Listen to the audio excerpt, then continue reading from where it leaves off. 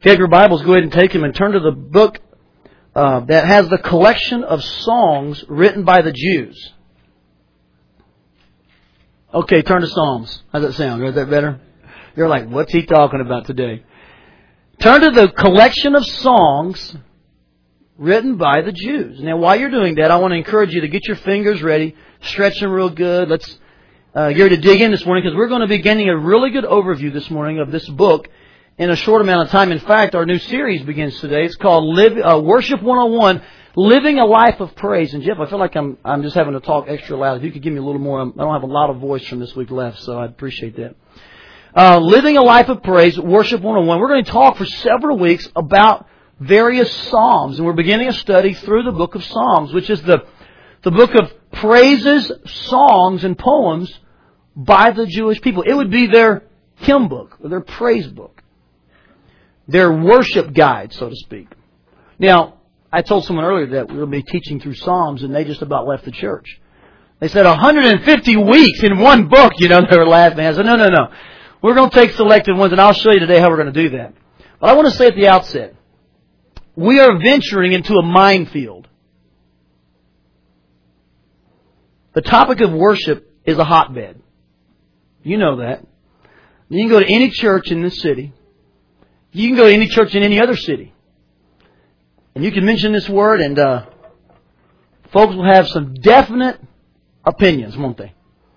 Now, I don't know why that is per se. I think it touches the emotional heartstrings of all of us.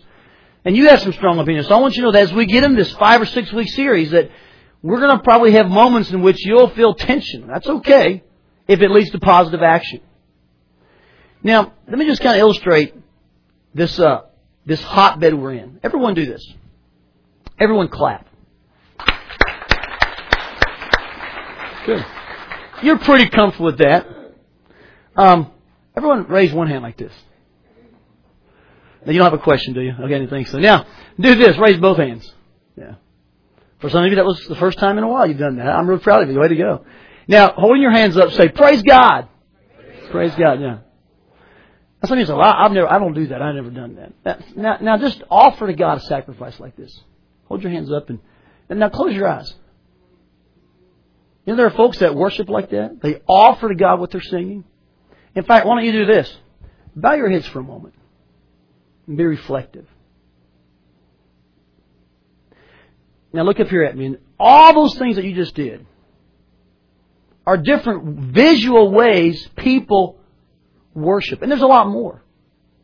But go to any church and you'll find an awkwardness sometimes with somebody will raise their hands to lift praise to God and others will be like, they're going to get there just... And then they think this person's more spiritual, which may not even be true. Sometimes you go to church and they're like clapping and hollering. Some say, man, I like the word, you know it. And in our church, you're welcome to say you know it anytime. Amen's good. But it's kind of more my language. So if I say something you like, you know it. That'd be fine with me. Try that one. Are you ready? You know it. Yeah, I can work with that, kind of a sports center version of amen for our church, right? Just any phrases like that, anything people do, you know what? It's often how people worship. It's how they bring their praise to God. Some play an instrument, some sing out loud. But in church, when you do these kind of things, sometimes it creates an uncomfortableness. You know why? Because it's a hotbed. People they want you a lot of times to let them just leave them alone, and they'll leave you alone. And I'm just not sure that that's really what God has in mind when He calls us to worship together. And what we're shooting for is authenticity, not automation. True? Michael shouldn't feel like, this is when everybody's got to raise their hand. Bless God, that's really not worship. There should be a freedom to be authentic before God. That's what we're after. So what's cool is at First Family, it may be that someone on this row is in reflective praise. Their head is bowed. Could be that the person right behind them their hands are lifted. God wires us all differently to offer our praise in the way He made us. But here's the key. Do it in an authentic way. Whatever you do, don't show up with nothing to bring to God. God calls you to a life of worship. And we're going to talk a lot about that. Here's another reason it's a hotbed. It's because we have tried to define worship, the word worship, within the confines of church. And to be more specific with you, we've tried to define worship within the context and the confines of church singing. Now, right now you're saying to me, not me, Todd, I'm on the contemporary side of this thing. I've got the jargon down to be, in the 21st century. Really. I challenge you on that. I bet all of us here, probably to a person, have said phrases like this. How'd worship go today? And by that, you know what you mean? How did the singing go today? You know you meant that. Don't try to get out of it now. You didn't mean my teaching time. You didn't mean when you gave your offerings to God or when you greeted folks, which I think is all part of a collective worship. Horizontal exhortation. There's vertical praise. Well, you probably, like I did, you meant how did the singing go? You see, we try to define worship in the confines of it, and that's a negative. That's very unfortunate because God calls us to live a life of worship, not just go to a worship service. Some other phrases I've heard, and you said these, I've said these, I heard them this week, in fact. Who's your worship leader? Now, what to mean by that is, who leads the singing part of your worship? True?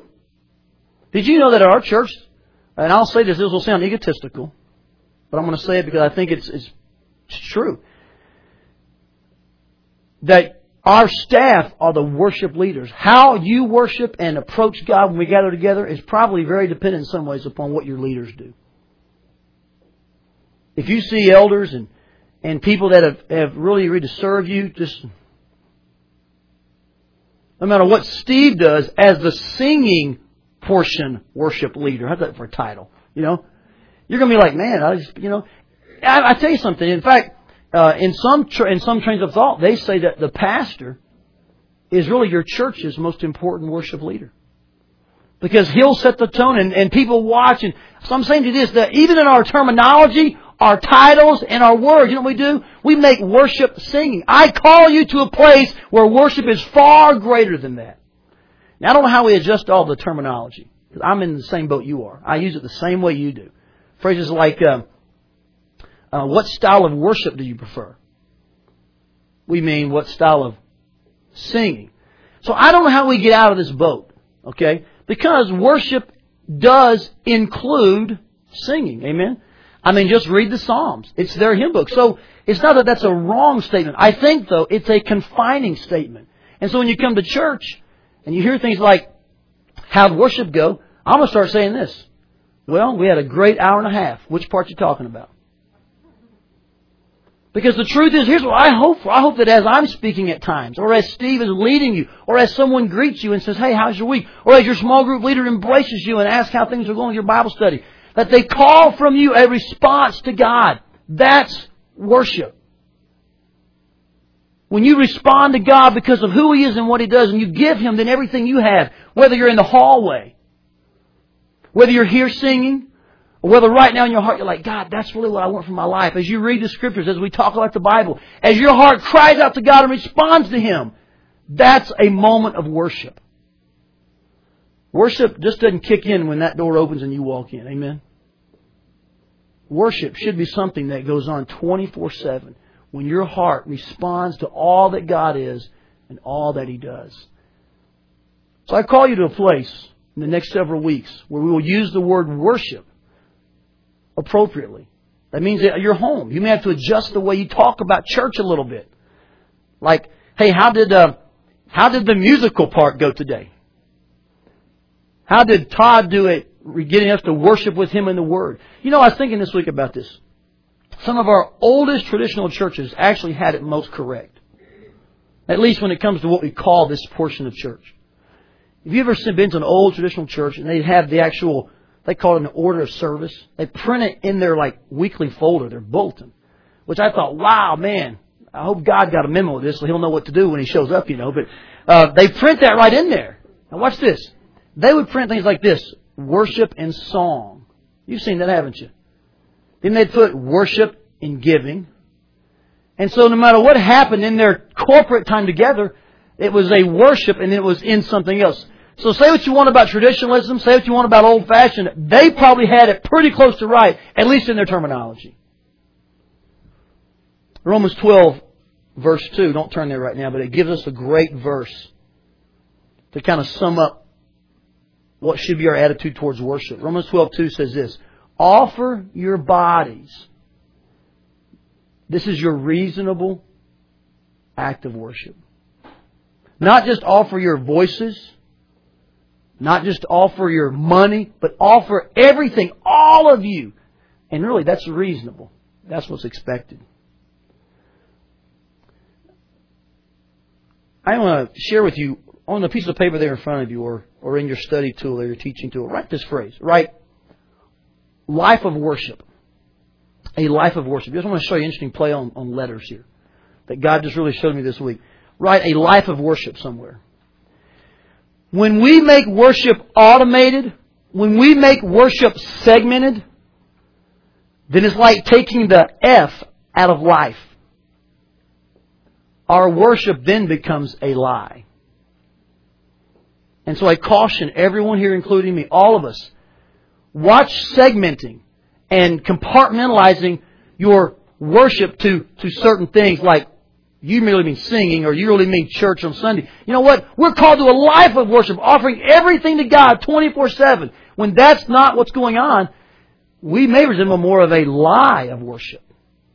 Just coming in and going through the motions. And so, getting to the heart of this whole worship thing and understanding how the Hebrews did it and the Jews did it and some of their motivation is a lot of the motivation in this series. I hope to accomplish a couple of things. I'm going to show you on the screen some goals I have for you because I want you to be very clear about what I'm after, okay? First of all, I want to show you, through the next several weeks, that worship is a 7-day pursuit, not a 1-day program. Worship is also an ongoing lifestyle, not a sporadic liturgy. Amen? If the only time you worship is when you come in here, I'll say this kindly, but pointing a finger at a church and saying, hey, I don't think I worship when I'm there. That's really an issue in the mirror, not on the window. If the only time you think you can worship or that you really want to worship is when you're in here, man, you're missing the whole boat of what a lifestyle of worship is. I like this next phrase. Worship, I'm going to show you over the next several weeks, is really an outer flow. An overflow, not an outer show. Amen? Now, you call me idealistic. But I envision, and I've read a good bit of 1 Corinthians 11 through 14, which is really God's guide for corporate worship is in those chapters. And as I read it, here's kind of how worship really ought to work when the saints gather. We ought to be coming together in such a passionate way that really everything that we have felt about God and for God and in response to God for the last 6 days kind of just like boils over on Sunday. Like you can't keep it in. But the problem is, most people don't worship Monday through Saturday. We don't lift our hands in, well, you do in the shower, don't you? You lift your hands in the shower when you're driving. I've seen you guys drive. Man, you guys are rocking out in the car. When you turn up the CD and you're singing, your mouth's open, and then you realize the person beside you's watching, you're like, whoa, But a lot of you don't care, you sing anyway. Why can't we fill our church with driver's seats? That's what we got to do, Give everybody their own little seat and a steering wheel. And put your CD in, right? No, here's what I'm saying. All week long, Monday through Saturday, man, we ought to be praising God and worshiping, lifting our hands, our voices, and respond to Him. And then when we gather with other believers, that just overflows. And you know what? I'll just be very, very frank here. I know it's easy to sometimes point to the people up front and say, you know what? We didn't generate a worship feeling today.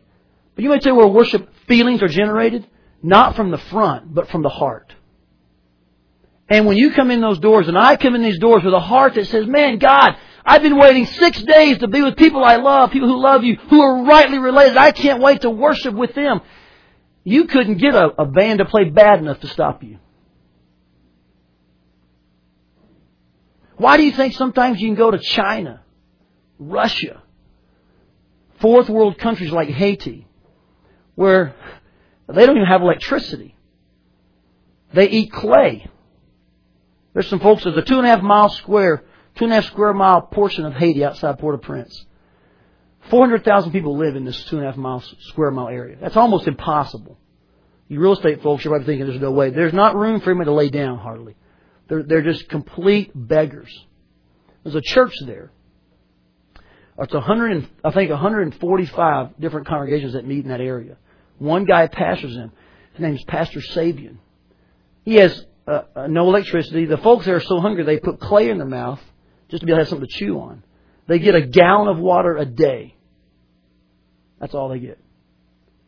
And a lot of times that water comes from places you don't really want to discuss right now. We asked Pastor Sabian, where do you live? He said, on a picnic table. And so the pastor with me said, you mean no, like your home? He said, I don't have a home. He said, Jesus didn't have a home. I just sleep on the picnic table and minister to my people. So you're saying, well, man, I want to go there. What would you do as an American there and have a worship service? Where's the band? Hey, you got to slow it down now. Well, we got to, and I'm as guilty as you are. You know me, I love celebration. It can never be too rowdy for me. You know that. I mean, I'm a party guy, and I like it loud, and I like it fast, and I like it upbeat. But what am I going to go up there and say, hey, come on, where's the drums? No. Can they not worship? You bet they can. You know why? Because worship doesn't start from a stage. Worship comes from the Spirit. And I challenge you as your pastor, with kindness in my voice, but boldness in my backbone. It is not dependent upon how well they do or how well I do. We're part of the equation. But you know what the bigger part is? Is what's your heart like when you walk in that door?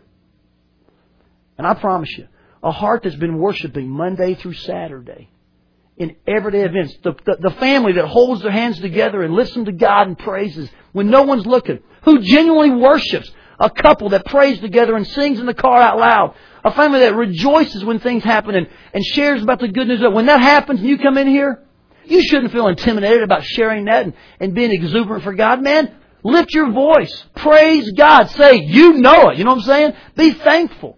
Worship can't be stopped when it's really from the heart. That's why. And I'll even be more frank here. We're going to get to Psalms, don't worry. I go to some places to speak. And this really happens here because there's such a really close-knit here. You guys love the Bible, and there's a real spirit here of spiritual passion. But I go to some places and I get riled up. I get revved up. And I'm pouring my heart out. And I'm speaking from deep beliefs and passion. And I get done and people say, man, you don't really fit around here. I'll say, why? They say, we just don't feel things that strongly. Now, what happened? Did I go in, and this is not to build me up at all, I promise you, but did I become a thermometer and just resemble the temperature? No. Because worship in the heart cannot be stopped. Now, was I looked at kind of funny? Did I feel a little awkward when they're staring at me like, man, why is he yelling at me? Well, I'm not yelling at you. But sometimes passion just breathes within. You feel strongly. You feel God's Spirit bringing you to a place where you want to resound praise to Him. And you know what? And it just kind of comes out like that. Do I feel awkward? Do I feel kind of strange? Yeah. Especially when you spit and the person right beside you is kind of like, man, he spit on me. That's just not what you like to hear. But you know what? I refuse to be a thermometer. I refuse to resemble the temperature of cold, lukewarm Christians around me. Amen? And when you come into this service, when you're a part of First Family Church, worship cannot be stopped if it's been going on Monday through Saturday. I think Steve would need to keep you down, probably. Keep you calm. Oh, you can't share anymore. You've had 20 minutes. Just calm down for a second. This guy wants to share over here. There's so much in 1 Corinthians about corporate worship that we're going to study one day that really would just amaze you. But I just want to share with you as we begin. Part of my goal in this series is to bring you to a place where it's authentic, not automated, where it's an overflow, it's ongoing. I hope you'll understand the word worship and begin to use it correctly to identify a 7-day-a-week lifestyle.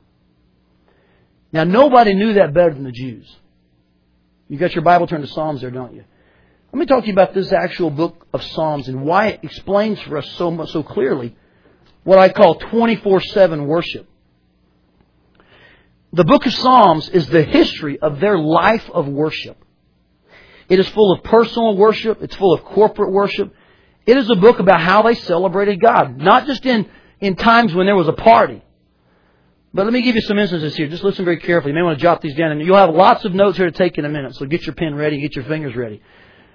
There's in the Psalms, are situations of how they responded to Him in times of tragedy. Psalm 88, 91. How they praised Him in times of victory, Psalm 92 and 66. How they conversed with Him in times of confusion and anger, Psalm 73.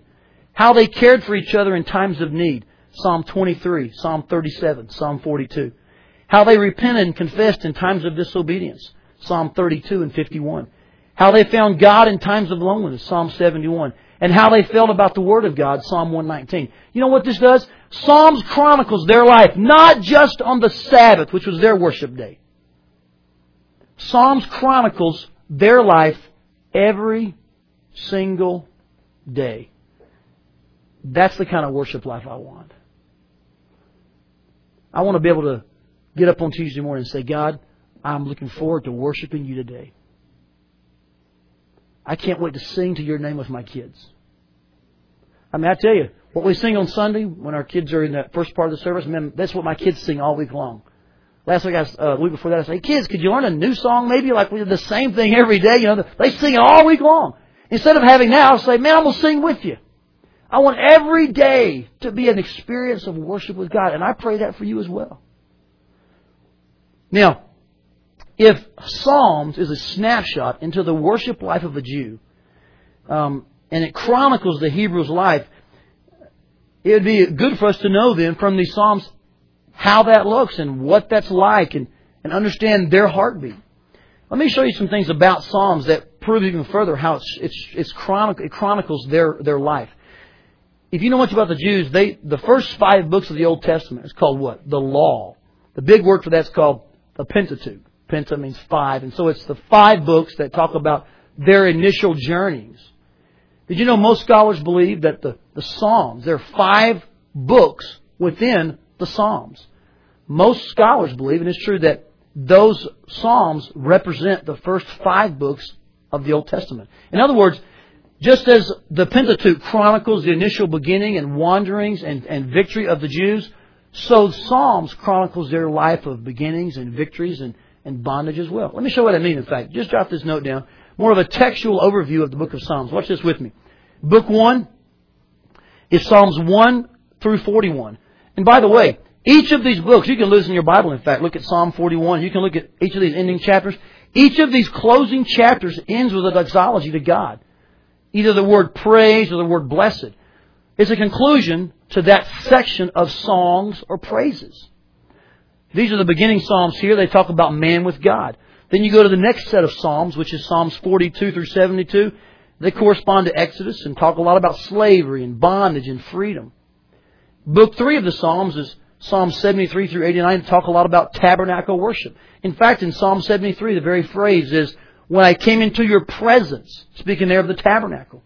It corresponds to Leviticus very well. Book 4 is Psalm 90 through 106 and talks a lot about wanderings. And then Psalm 107 through 150 it corresponds to Deuteronomy because much of the theme is deliverance and victory. So I'm simply showing you this morning that the Hebrews knew how to worship 24/7. And they wrote books that tell us how to do it. One of my goals is to help all of us read the Psalms and understand them so that we can be better equipped to live. Watch this. Not Sunday service worship, but 24/7 worship. Say, Todd, that's a high goal. It may be. But I'm going to give it my best shot for 6 weeks and try to motivate and inspire and teach and disciple you to a life where when you say, how'd worship go today? You're actually asking me, man, what happened when the saints gathered? I mean, you don't just mean, how was the guitar strummed? Were they on key? You want to know, man, what did God's Spirit do when we were together? And that you'd be okay if I asked you, hey, Michael, how did worship go Thursday? He's like, did I go to church Thursday? No, see, Michael then would think, man, Todd, that day was a life of lips and praise to God. I mean, what if we talked that way? That'd be awesome, wouldn't it? Every night before bed, you'd ask your wife, hey, how'd worship go today? I didn't sing today. You said that back, right? But if we came to the place where we saw worship as the Hebrews, as the Jews saw it, as a 24/7 response to all that God is and does. Let me show you some more things about the Psalms that's interesting. Within these 5 books, oh, by the way, before we move on, Dad, let me show this. We're going to be selecting a psalm from each of these books each week to talk about, describe and teach you about it. So for the next 5 weeks, we're going to pick one book from each one and show how it resembles those initial books of the Hebrews. And then we're going to look in depth at it and All the ones we're going to study are on our website. If you want to know to read ahead in your small group, please do so. They're on the website. Just click on the calendar, and when you see Sunday celebration service, just put your mouse over that word, and the chapter will come up, and you'll be able to know where we're headed that week. Furthermore, let me show you, within these groupings, there are also different types of psalms. Let me show you further, in fact, how they use these songs in all parts of their life. And this is going to be kind of heavy duty here, so I'll just kind of read through them briefly. But these are all different types of psalms. Now watch this. I want you to look halfway down the list where it says Sabbath psalms. See that? That was their day of worship, right? But you realize it's just one of many, isn't it? So they had songs and praises not just for their day of worship, but for their whole life. I'll say this to you. They were way beyond us. Look at this list. They had pilgrim songs, which were actually more technically called Psalms of Ascent. And they would sing these songs as they went to Jerusalem 3 times a year. They'd all be marching for their annual feast, and they'd just sing these songs. They were called, as they made their pilgrimage, pilgrim psalms. There were psalms here for weddings. Look at this. There were psalms for the first day of the week. That's cool. Not just their worship day, so to speak. There were psalms to dedicate temples. There were hallelujah psalms. There were all kinds of psalms. Here's what I'm showing you guys. They knew how to worship 24/7. Let's learn from them as well. Did you know that Psalms covers probably close to 900 years of Jewish history? It wasn't like somebody sat down and said, hey, I'm going to write 20 worship songs today. Give me a harp. Gets a harp. Strum, strum. There's a worship song. They were a period of writings written by at least six different people. Approximately 900 years. You know what that shows me? That they were a collection of praises and journalings, musical journalings that describe their history. I'm just showing you proof positive. Psalms depicts for us the lifestyle of worship of the Jew. That's what I'm shooting for. I want to live a life of worship. Now, here's some other interesting DYKs. So we call them at First Family. We have moments when we have like, did you know moments. Let me share some other things about the Psalms with you before we look at one today as we close. Did you know that Psalms is the only book of the Bible quoted by Satan?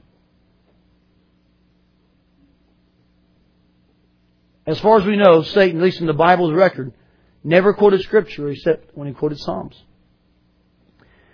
You know that at least 6 people wrote the Psalms. David, a man named Asaph, who was his choir director, the sons of Korah, which is really an Old Testament band, what they were. Ethan, Solomon wrote 1 or 2, and Moses even wrote a psalm. Do you know that Psalms contains the longest and shortest chapters in the Bible? Psalm 117 the longest is 119. The shortest should be 117, not 118.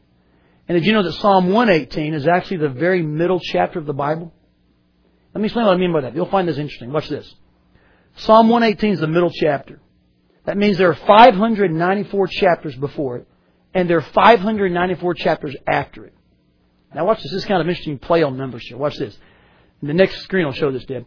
If you take 594, here it is, yeah. If you take 594 plus 594, add them up, you get 1188. If you take, in the middle chapter of the Bible, Psalm 118. You know what? If you take 1188 and make it Psalm 118:8, here's what the verse says. It is better to take refuge in the Lord than to trust in man. That's a pretty good middle chapter verse, isn't it? You know, Psalms is a really unique book. Let's take one of these Psalms today and look at what it tells us, just briefly, about this idea of a life of worship. Turn to Psalm 103 real quickly. Now, I just want to show you this morning, this is an overview, probably one of the best Psalms to explain how to go about a life of worship.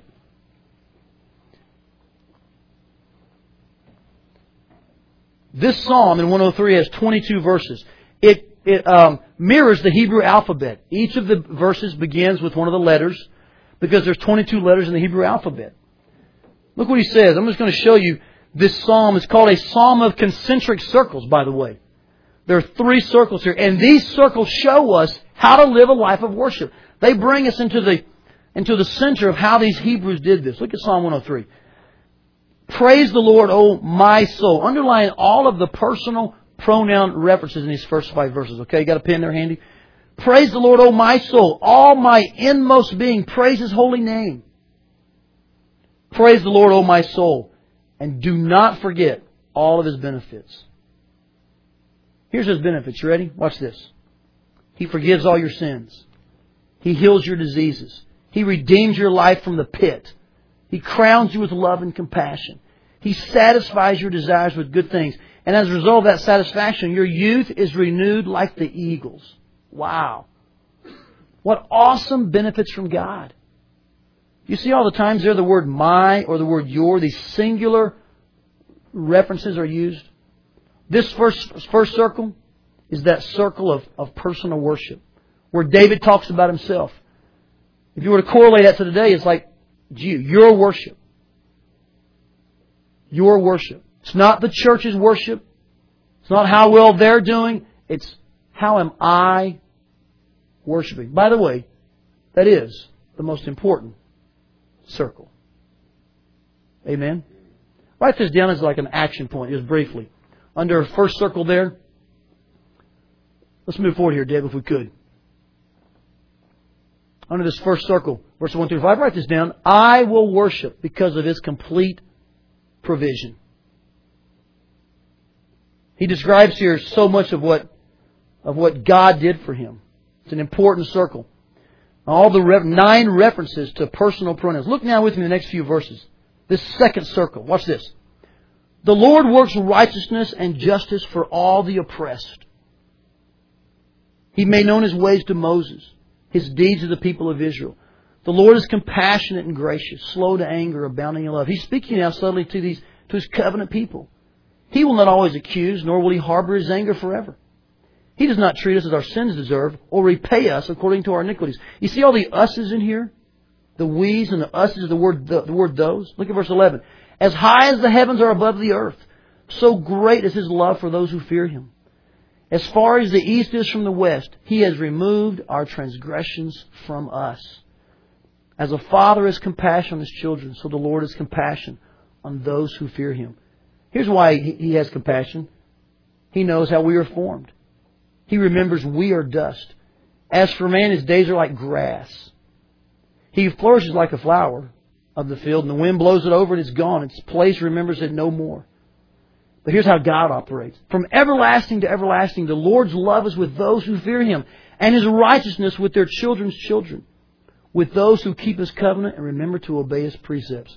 Here's this second circle, what I call His covenant people. Now, specifically and textually, He's speaking here about Israel. But applicationally, we can understand something here. There is an element to worship that's very effective when you gather with people who are rightly related to God along with you. It's important. That's why the church is comprised of those who belong to Christ, not just anybody and everybody. Because we have a relationship with Christ that brings a certain thing to worship. When we're all together, it's amazing what can happen. He talks about that here. God's family of believers. Jot this down. We worship because of His covenant promises. And by the way, He made a covenant with Abraham, with David. Yes, still holds that for the Israelites. But watch this. As we read in communion time this morning, He says, this is the new covenant of my blood. Isn't that awesome that now there's no more a law covenant with you? But as a heathen, as a foreigner brought in, you're brought in by the blood of Christ into His family. Man, what an awesome covenant. And God's love for you will never cease. That's that second circle. So this first circle of personal worship. Then there's this covenant worship place, this family worship. And then look how He closes out the psalm. Verse 19. We're going through it very quickly, but look at this. The Lord has established His throne in heaven, and His kingdom rules over all. Not just you. Not just a family of believers, but everything. And I like what He does here next. Watch this. He begins to mention not just human things, but non-human things. He says, praise the Lord, you His angels, you mighty ones who do His bidding. Here He's speaking of angelic heavenly host. You who obey His word. Praise the Lord, all His heavenly host. You His servants who do His will. Praise the Lord. Look at this. All His works. That's probably an inanimate reference to things that God creates that aren't human and aren't angelic, and yet they should lift their voice to praise His God as well. We do know that the Bible says that if we refuse to praise God at some point, the rocks will even cry out. Then he ends, he says, everywhere in His dominion. I love these few verses. You know why? Because it shows me something, that I not only should praise God in my circle and in this circle of believers, but I should try to bring the whole world to a place where there's a worship of God. That'll happen one day, you know. Every knee will bow and every tongue confess. What's the next phrase? Philippians 2. Of things under the sea, of things in heaven. It's not just about you and me, but one day everyone and everything will worship God. At that point, all will worship because of His controlling sovereignty. I was thinking of someone this morning, and they asked me to pray about something. And they mentioned in that the sovereignty of God. My mind thought immediately, you know what? That's an awesome reason to worship God. Because you know that regardless of what happens, He is in control. 3 circles. My personal worship, my family of believer worship, and then this whole world worship. You say, Todd, which one brings me to a life of praise? Circle 1. In fact, just jot this down as a big idea this morning from Psalm 103. Living a life of praise starts in the inner circle. I had a friend of mine one time, and you may have seen this. We were in church, and the pastor had us all stand. And he had us draw a circle around us.